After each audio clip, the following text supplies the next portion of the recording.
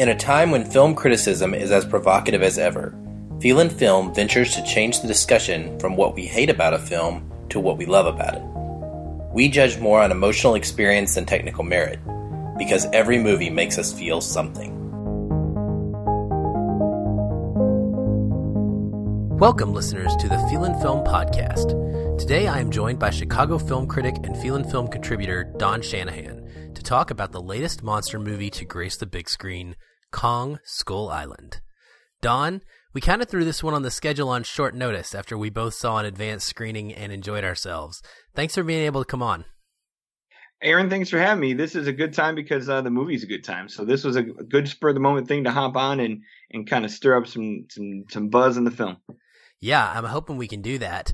Now, you have been able to attend some of these advanced screenings here recently after getting some press credentials in Chicago, which is an awesome thing. And I just wanted to quickly say on the air, thank you, because you helped me do the same thing. And so here we are, being able to discuss this film and put this episode out for those of you who just got out of seeing this probably as early as last night, if you're listening to this on Friday morning.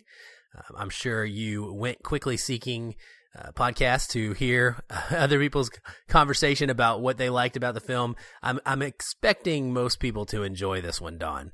I can't imagine people are going to hate it.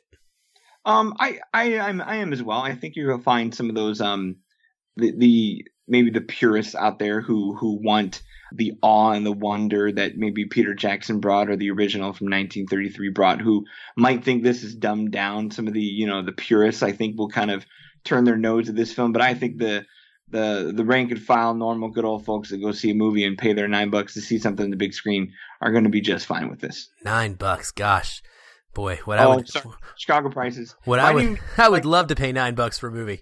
I was doing more matinee. It might be more like 12 or 14 here. I think, yeah, if I'm down, if I see the movie where I saw it for a press screening, it's probably, $12.50. If a matinee might be $8. I'm in burbs a little bit where I can get a good matinee on a Sunday for $5 or $6, but yeah, $9's the low end, my friend. Yeah. Well, we're going to quickly go over our initial impressions, and then after that point, we will be full spoiler mode. So Sure. Just a warning to listeners that we do spoil the movie. And so if you haven't seen it after we talk here briefly at the beginning, make sure you turn us off and you can come back after you go see the film. Don, what were your initial impressions? What did you think of this one when you came out of it? I came out of this with about the same buzz I had for Jurassic World 2 summers ago, where kind of where I was leading to with just talking about it where we were. I felt like this was a nice shorthand way of moving from something we revere to just having the fun with it, having the monster mash. 2 years ago when I reviewed Jurassic World, I talked about kind of that definition, that dictionary definition of spectacle, of just something that is that really tries to stand out, really tries to kind of be curious and non-ordinary and just kind of be, the excessive version that comes with the definition of spectacle. And I think this is right in line with where Jurassic World was 2 summers ago, where this is go big or go home. This is the rip-roaring roller coaster, no strings, no rules, no heavy gravitas, no, cute kid moments or anything, no Spielbergian tropes. This is just, we have a monster and he's going to tear crap up and we're going to have a good time watching it. So you have a fun cast. You have enough balance that we'll talk about later, I'm pretty sure, between some drama and some camp but this is pure roller coaster. This is the Candyland path of peril, as I've called in other movies, and it's just meant to be a throwdown, and where they're building and where they're heading. It was time for a throwdown. I mean, if you want that wonderment that you really, really, really wanted to remember for this, go back and watch the Peter Jackson film. But if you want the bounce house version of just tearing stuff up, if you want to be a little kid that's just slamming action figures together, come watch this one. I love that reference that you just made, a bounce house version. That's a fantastic visual. And it really does fit this one, I think. So I was able to take my son, who's 12, to this one with me. It was graphic there. Great experience. It was his first ever screening, so he thought he was, big time. And we were actually surprised at our screening with an IMAX 3D version of the film, which is very, very rare, mind you. Never happens.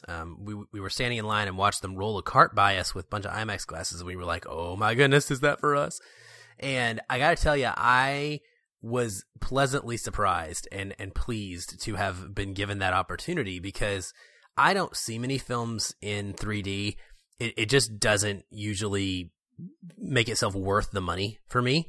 It's sometimes more distracting than anything. And while the 3D was, average-ish for me in this one, I definitely enjoyed the fact that I had a bigger IMAX screen, better sound. I would highly recommend seeing this one in 2D IMAX if you are in a location that has theaters that service that, which I do, so I'm used to it. But yeah, biggest screen you can find for this one is the way to go. I mean, this is a monster movie. That's what you want. You want a monster that is towering over your humans, and we certainly get that in this one. It was great for us as well. We really enjoyed the action in this. It never let up. The pacing was fantastic in my opinion. It just took you by the hand and started running. And while there were moments, of pause, we never really got bogged down in any kind of terrible monologue issues or overly dramatized situations to try and force character development that ultimately couldn't even be followed through on.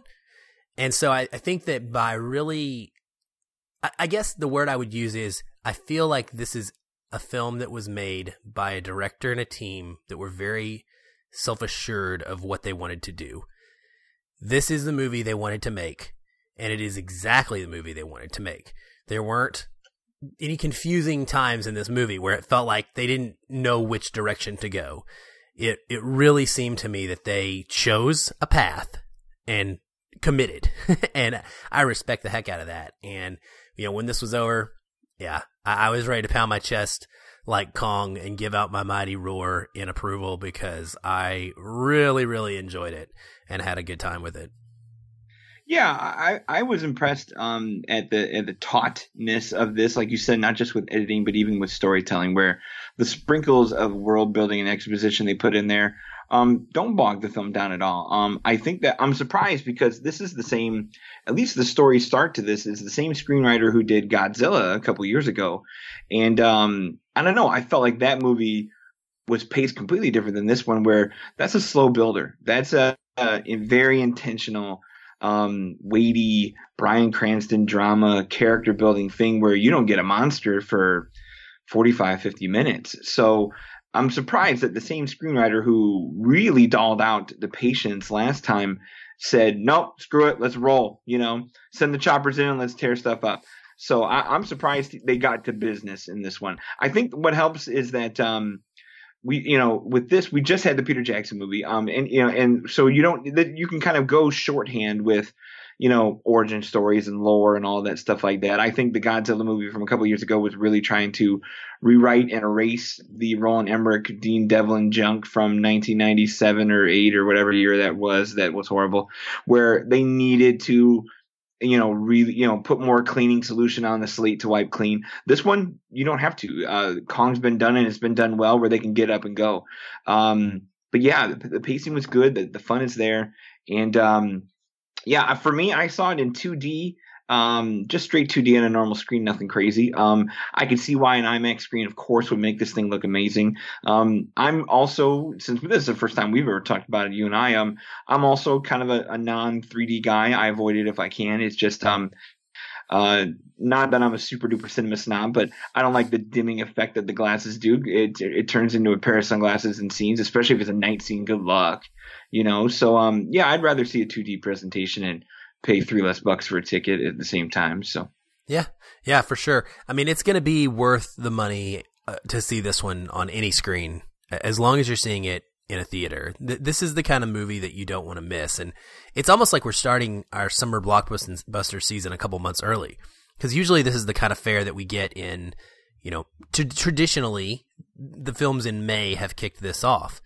And right. It seems to be that Hollywood is pushing that bar further and further back, which is fantastic, by the way, because there's room to do this year round. I mean, if we're going to get if we're going to get Fast and Furious in April, the first week of April, and even a year ago when we had Batman versus Superman: Dawn of Justice in the end of March, and you always put one good blockbuster during President's Day, Valentine's Day weekend in February to kind of kill it for a month. Yeah, I mean, why not?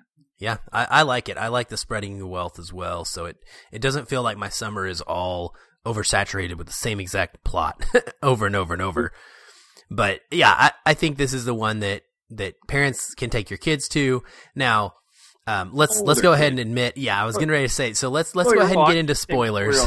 This one, I can't take my 4-year-old daughter to this one. No, but a 12-year-old boy like your son, that's target demographic for sure. Yeah, exactly. So older kids, middle school or up probably is where you want to lean for this one. And from this point on, the spoiler warning is in effect. So anything we say, just be aware that we're going to talk in honest terms of everything about this movie. Now, the one in line with the warning about kids, I was a little surprised at the violence in this, and not so much that there was violence, but just in it almost felt to me at times horror-ish, like a horror movie. There were moments where arms literally get like ripped off and just, bodies are getting, blood splattered all over the place. I wasn't really prepared for that because I felt like we were set up for more of this PG-ish romp of action, and then it kind of got a little bit raw and real there for a while. Yeah, I think it had a bar it wanted to surpass, I think, because, for example, the Peter Jackson film, which we're all going to point to because this is the most recent thing, unless you get to the pit and that really dark insect scene on in the Jackson film, things stay reasonably cartoonish, just big lumbering things that knock things over that are made out of special effects and all that. But no, you're right. The violence that shows up here comes at you hard and it lingers a little bit, or they hold that shot for a few moments where you're like, not just are you like a jump scare, dang, it lingers like, oh dang, oh dang, oh dang, and it just sticks. Perfect example, since we're on spoilers, the spider leg in the bamboo forest. Yes, yes. That was not just like oh wow, it happened. They hung on that for a little bit, and you're like, wait, what's going on? What's going on? What's going on? And it just freezes you. And it because it lingers long enough, you kind of have that, at least in my audience, you had that kind of nervous laughter thing, like, how long are we doing this? And it was very clever and hilarious how that was going to go. So, it's the spurts of violence, while mostly bloodless, because that's the key for a PG-13 rating, is you can have all this violence as long as it's reasonably bloodless, or if it's going to be bloody, you're going to have to put cartoony green, or pink blood that's not human blood to kind of, get away with it. So, yeah, like it snuck a few in there that pushed the boundaries of PG-13. So, since we're on this, let's do that and talk a little bit about that action and the way that action is shot. I remember when I got out of the film, I did a quick little Facebook Live video with my initial reactions, and I was kind of, doing this off the cuff, spur of the moment, and I was stumbling around, and I said, it felt very much like a Zack Snyder film. And you commented right away and said, well, that's the same cinematographer that Zack Snyder uses in many of his movies, Larry Fong. And as soon as you said that, it was just like a no-brainer. Like, oh, okay, yeah, that's exactly right. Because even his presence alone, that should tell the audience something. Like we're going for excessive slow-mos. We're going for dirt, dust, mud, and just we're going for misty effects that we've seen from stuff like Watchmen and even Batman versus Superman a year ago. So, oh yeah, it's going there. And very sucker punchy, to be honest. If it was, this is very much a jungle version of a sucker punch, with your slow-mos and your just ridiculous physics sometimes of the way that bodies would be flying through the air. And of course, framed in these camera shots to really give you the impression of how small the human form was in relation to the monsters and just this island in general. Oh yeah. Were you a Sucker Punch fan? I actually am. Yes. I really enjoy the movie. So you're the one. Yeah, I'm the one. Yeah, yeah, I like it. And if nothing else, story aside, it is phenomenal to watch as an action film. Yeah, absolutely. And so, yeah, that's never been Zack Snyder's weak point to me. So no. I mean, this is a good guy to bring in, and you can tell the influences are there where they've all watched Apocalypse Now a few too many times. So they bring that kind of scorched jungle look that Coppola had for Apocalypse Now, but bring these newfangled tricks to it with Fong's cinematography and some of the camera moves where you put all that slow-mo, action pans and the colored establishing shots through all the different elements that you take a Coppola film and then you just kind of expand it or heighten it a little bit. And I lost count of how many silhouetted by the sun, aping, pun intended, shots there were in the movie. So yeah, they did their homework in one place.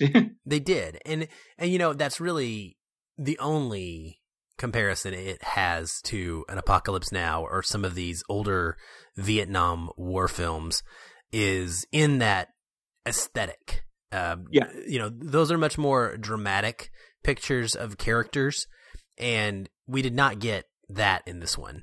But staying on the action for a second, I remember very vividly the moment when I think it was the moment when I would say I went from on the fence to all in on this movie. All right. And it's the scene where the canisters have exploded and released this toxic gas all over the skull crushers. See, I don't even remember what they're called. The skull crawlers. I think it's what Riley called them. Yeah. Yeah, the battleground or the burial ground of Kong's parents, essentially. Uh-huh. And so there's this cloud, and Tom Hiddleston's character has to go save the day and have his kind of shining moment. And he grabs the samurai sword from John C. Reilly, throws on a gas mask, and of course this is all done in a very slow-mo fashion of him, slowly picking up the gas mask in one motion and somehow perfectly putting it on his face. And I kind of held my breath for a second and thought, oh gosh, here we go. We're going to take this guy and we're going to just totally ruin what I feel is any semblance of realistic nature to this film, and just go dumb now. And of course, there he goes, slicing his way through this toxic gas and these bat-like, bird-like monster creatures. Mm-hmm. And I got to tell you, the way in which it was shot, it made me go from completely about to just bail on it to in love. And I don't know, I can't really explain why, other than I was a kid again in that scene. Yeah. In that scene, I saw the way that the pulled out shots and the cinematography of seeing Tom flailing his body around and slicing through these things. I mean, it was very, what's the word for it? It wasn't a very like choreographed dance of an action scene. It was a guy literally just fighting and swinging mindlessly at anything he could see to try and get through this. And it worked. The slow-mo worked, and I loved every second of it. And I was like, I'm in at that point. Oh, yeah. And I think what sells it a lot is, I mean, like you're saying, that camera work is part of it. And even though that's the cool illusion is that, in making it, Tom and the team had to choreograph the crap out of that scene. Yet they had to choreograph it to make it look unchoreographed, to make it look like the wild swordsman who's just kind of hacking and going, but it works. I think what sells it a lot is Tom, physically being able to pull that off, as a believable action star who can pick up a samurai sword after carrying an M16 all movie and go, nope, I can do this too. And then the aesthetic, you have the green mist from the toxic gas, you have the smoke and the dust and the sunlight seeping into this burial ground, and it just looks awesome. So the look of it makes it awesome. Tom Hiddleston's cool.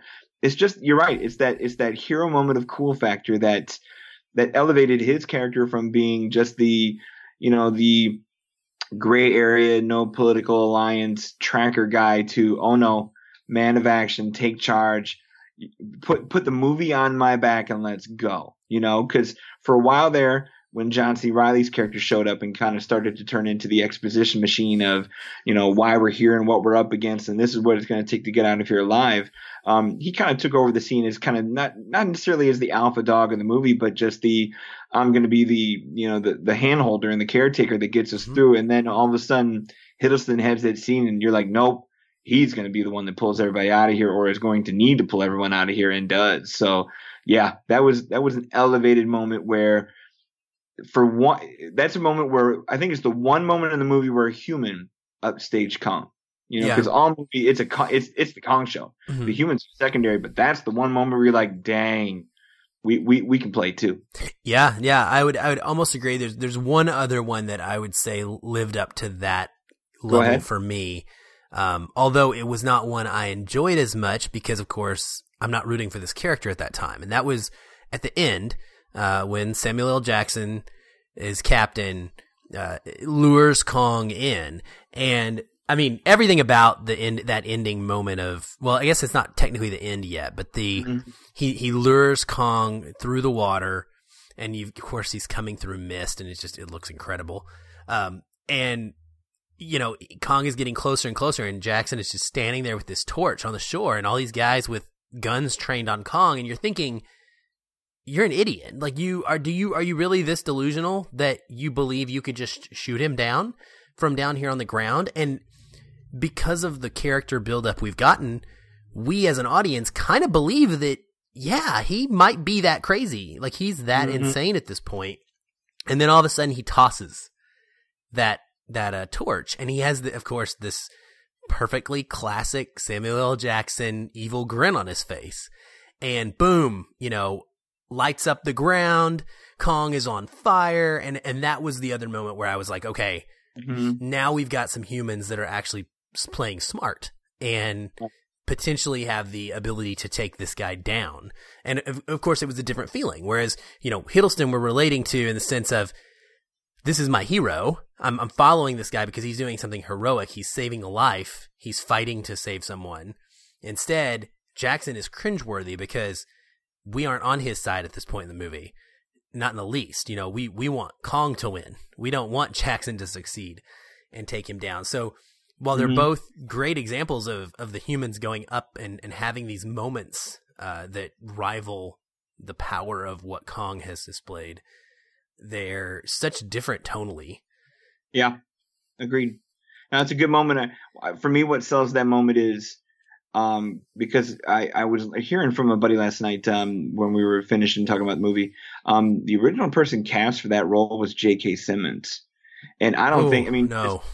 I know. For as much as I love J.K. Simmons and as much as he's ferocious in different things, especially Whiplash, he's still more J. Jonah Jameson than he is putting on the fatigues and getting out there as a military commander. But the fact that that's Samuel L. Jackson, who we've seen, like you said, put that evil grin on before, put that scowl on, and look down any threat that comes down, the hand of his torture, a barrel of a gun. That's a believable guy who's going to go out there and pull that Captain Ahab stuff to think he can just take down the monster. So yeah, any other person in that role, particularly JK, that ain't happening. So I mean, that's Samuel. That's what he elevates in the film. It really is. And you made a reference earlier to Jurassic World, and I think it's a very close comparison. I definitely think this one is less serious than I think Jurassic World tries to be a little more serious, not totally, but a little. But with the Jurassic Park thing, did you catch Samuel L. Jackson's self-referential joke? Mm-hmm. Because was that funny when he says "hold on to your butts."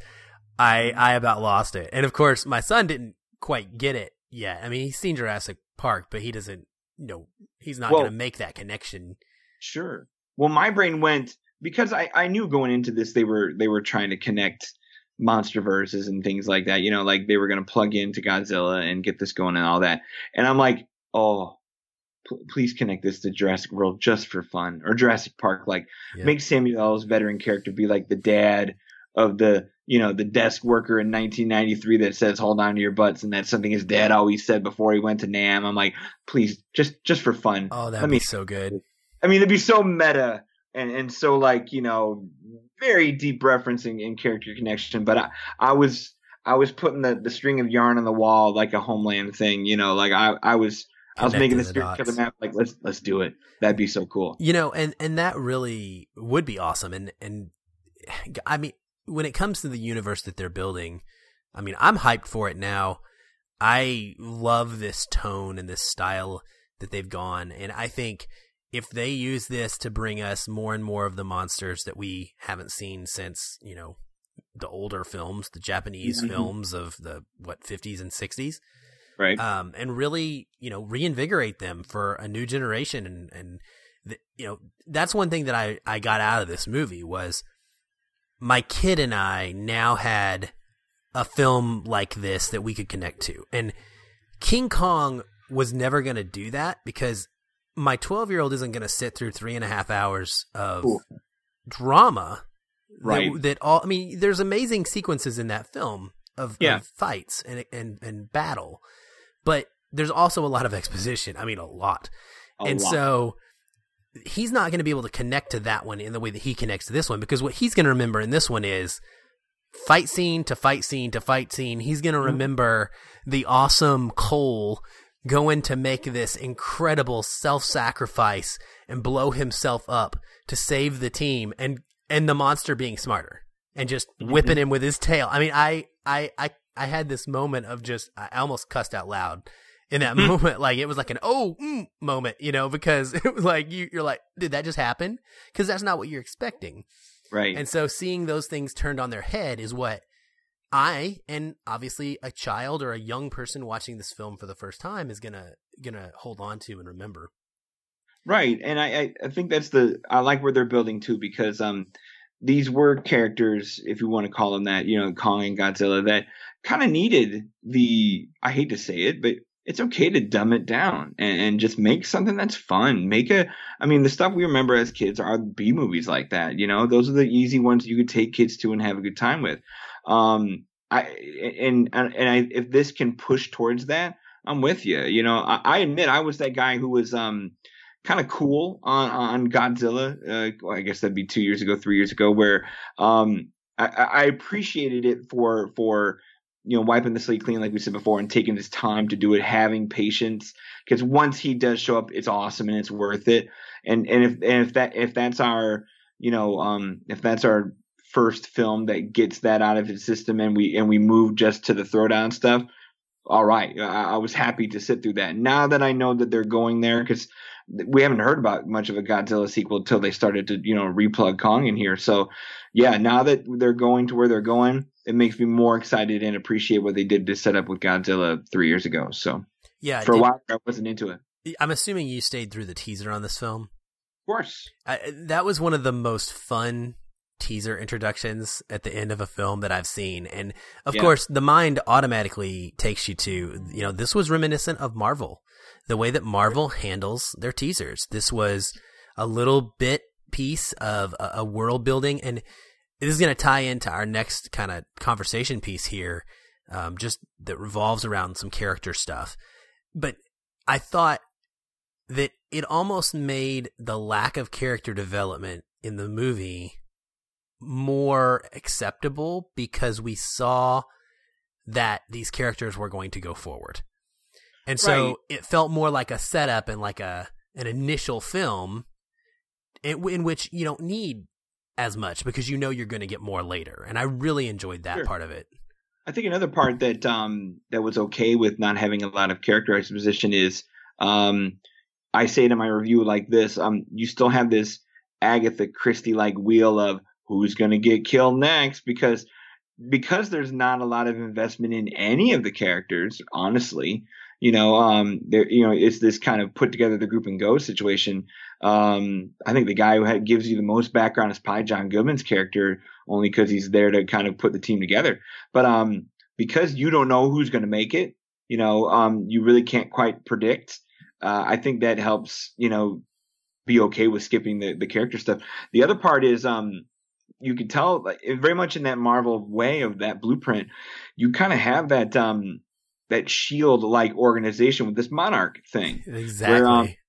if that's where Ken Watanabe plugs in with the Godzilla of a couple years ago, and if that's the group that that Goodman brings this through, yeah, I mean, you got your Shield organization that's going to be observing and watching this the whole time and trying to be the human end of the resistance, and that normalizing thread or factor should work. And yeah, if it's a big enough organization, you can kind of each movie bring in a different cast and different people. You don't have to sign guys to 5-picture deals. You can kind of bring different people in, and then when the time comes, you merge them all together and in a Marvel light kind of fashion. So yeah, it can be done. Yeah, the only character that I felt at all cheated by, in development sense, was the Asian biologist, Jian Tan.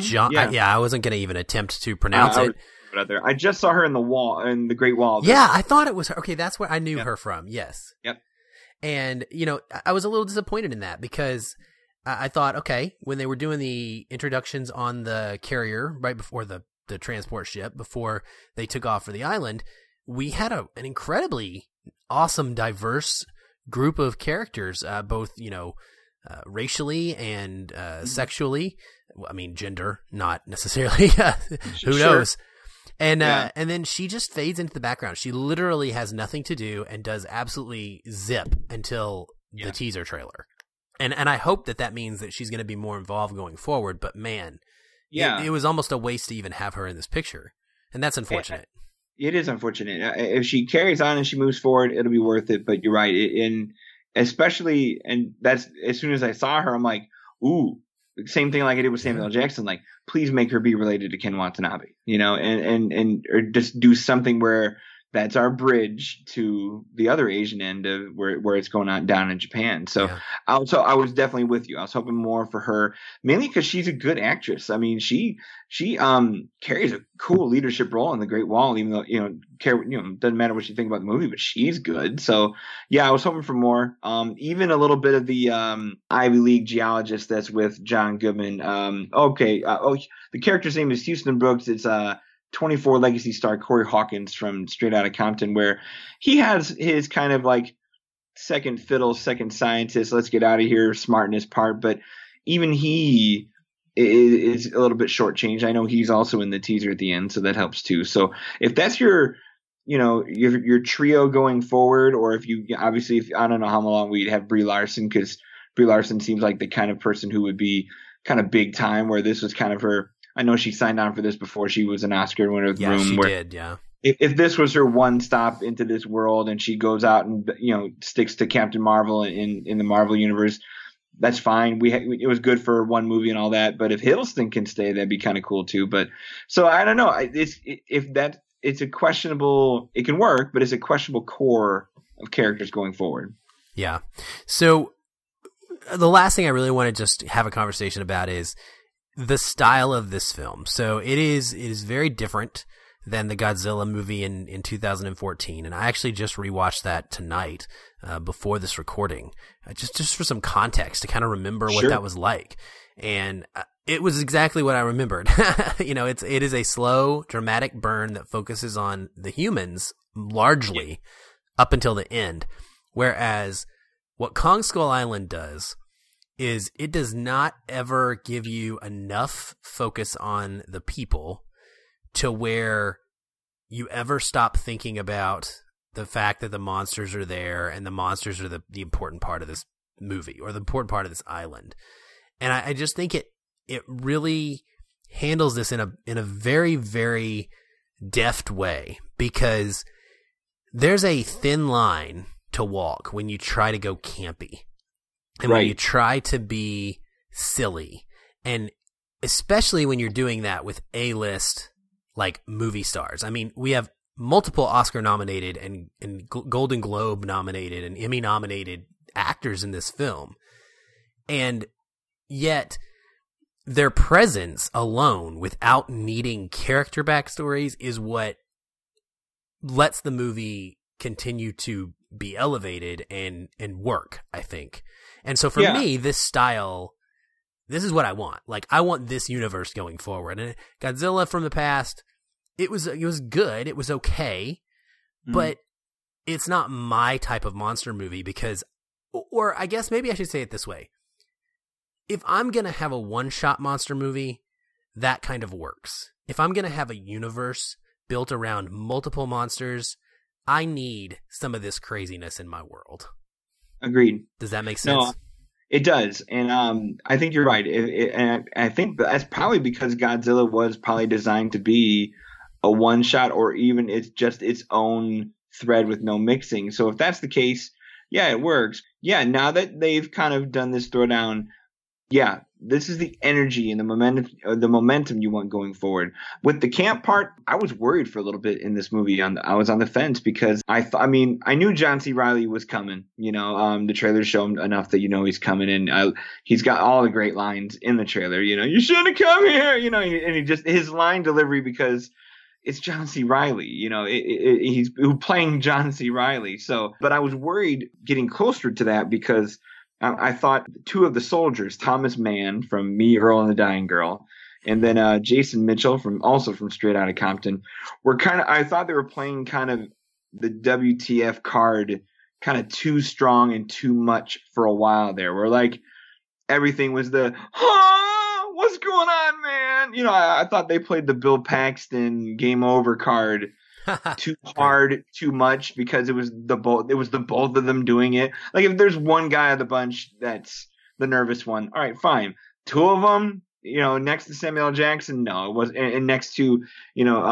Shea Wiggins, captain, who's dead serious all the time, or even Toby Kebbell, who was was a serious and a father soldier all the time.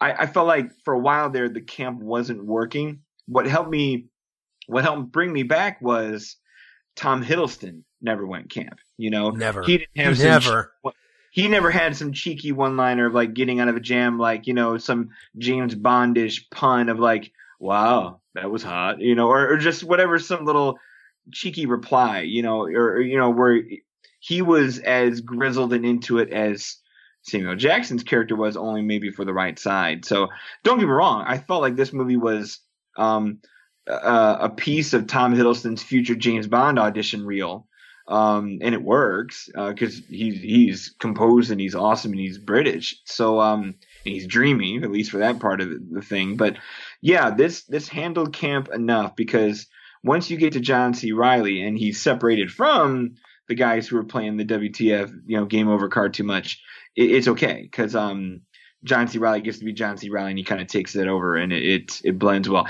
And of course, in the Chicago crowd I'm in, all his like Chicago references, a hot dog, and the Cubs winning the World Series, so good, played really well in my place. Let me tell you, where everyone's like, you can just watch the crowd go, "That's my favorite character ever right now." So yeah, he won everyone over in my audience. So, and he steals the film. So, and it's okay that a guy like that can steal the film, because it was Samuel's turn to steal the film last summer when he was kind of that action presence in The Legend of Tarzan, where he was the camp character who kept us all kind of like grounded, like and held us down in the giggle department, and it worked.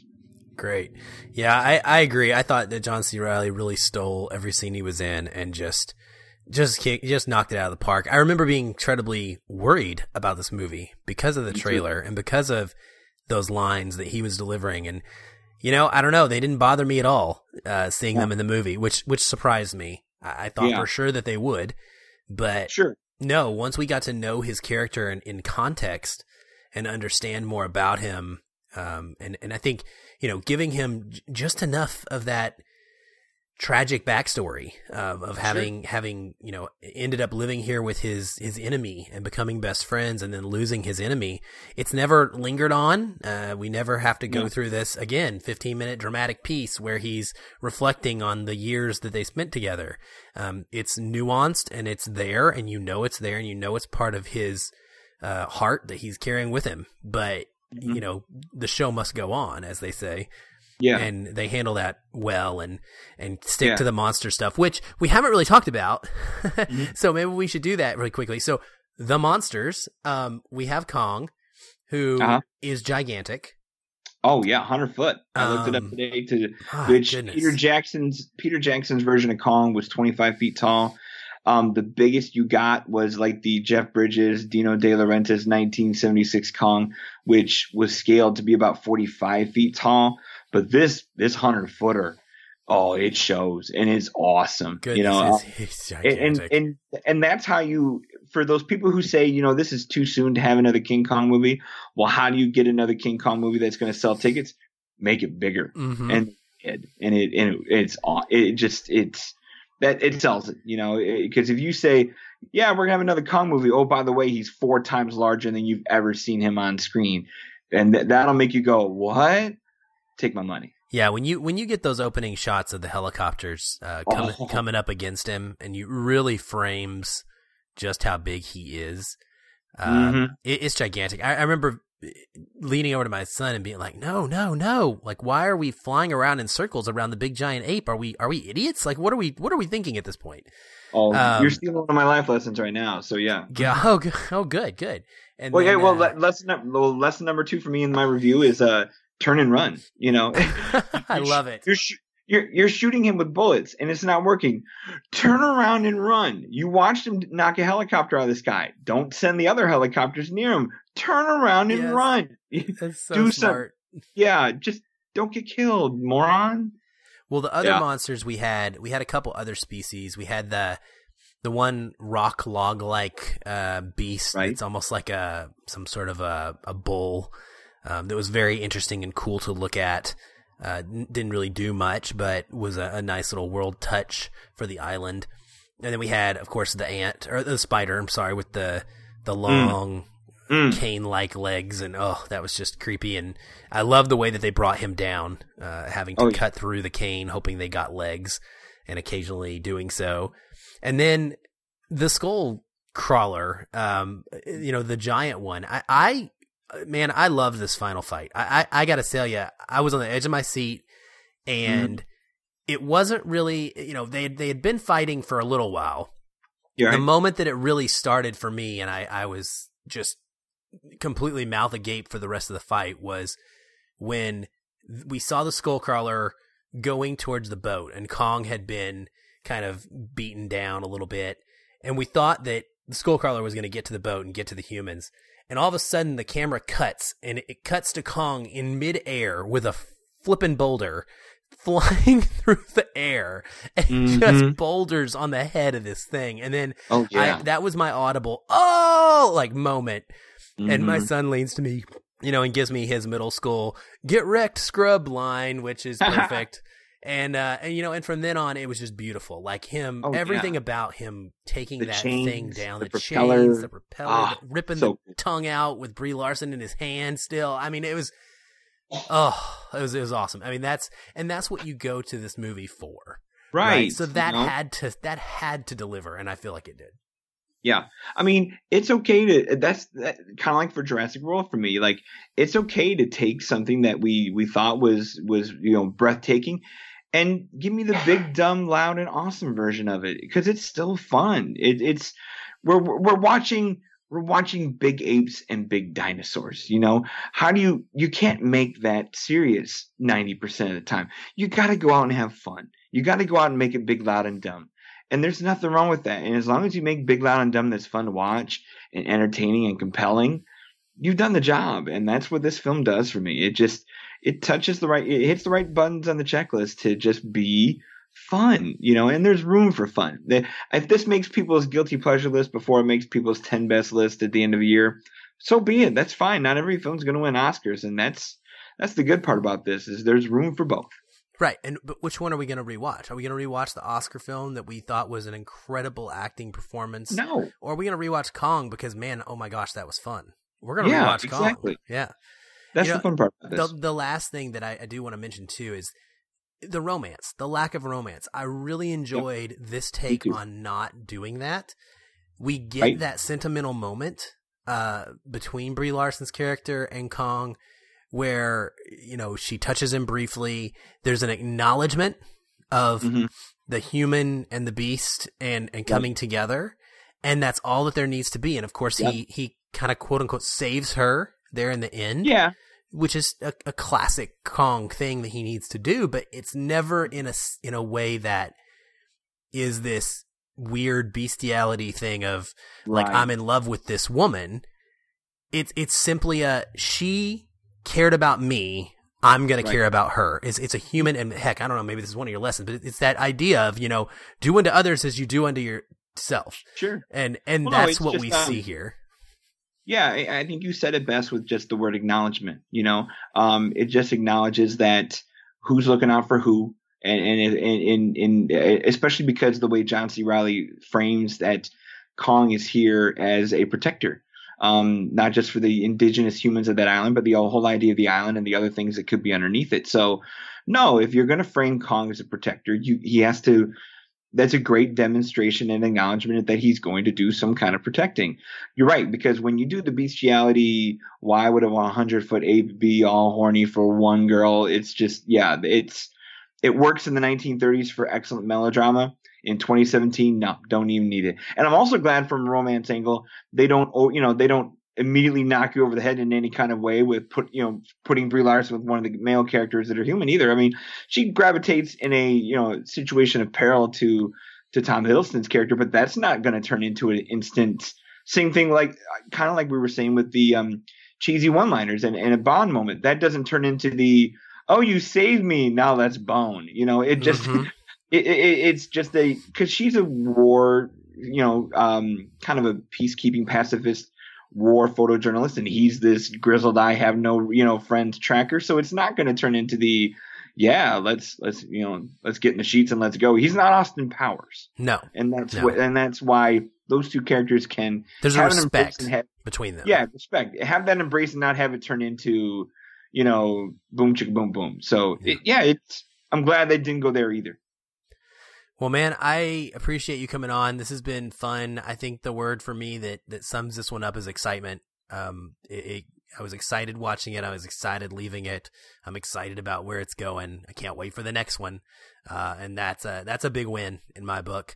So I appreciate us being able to talk about it and discuss it some.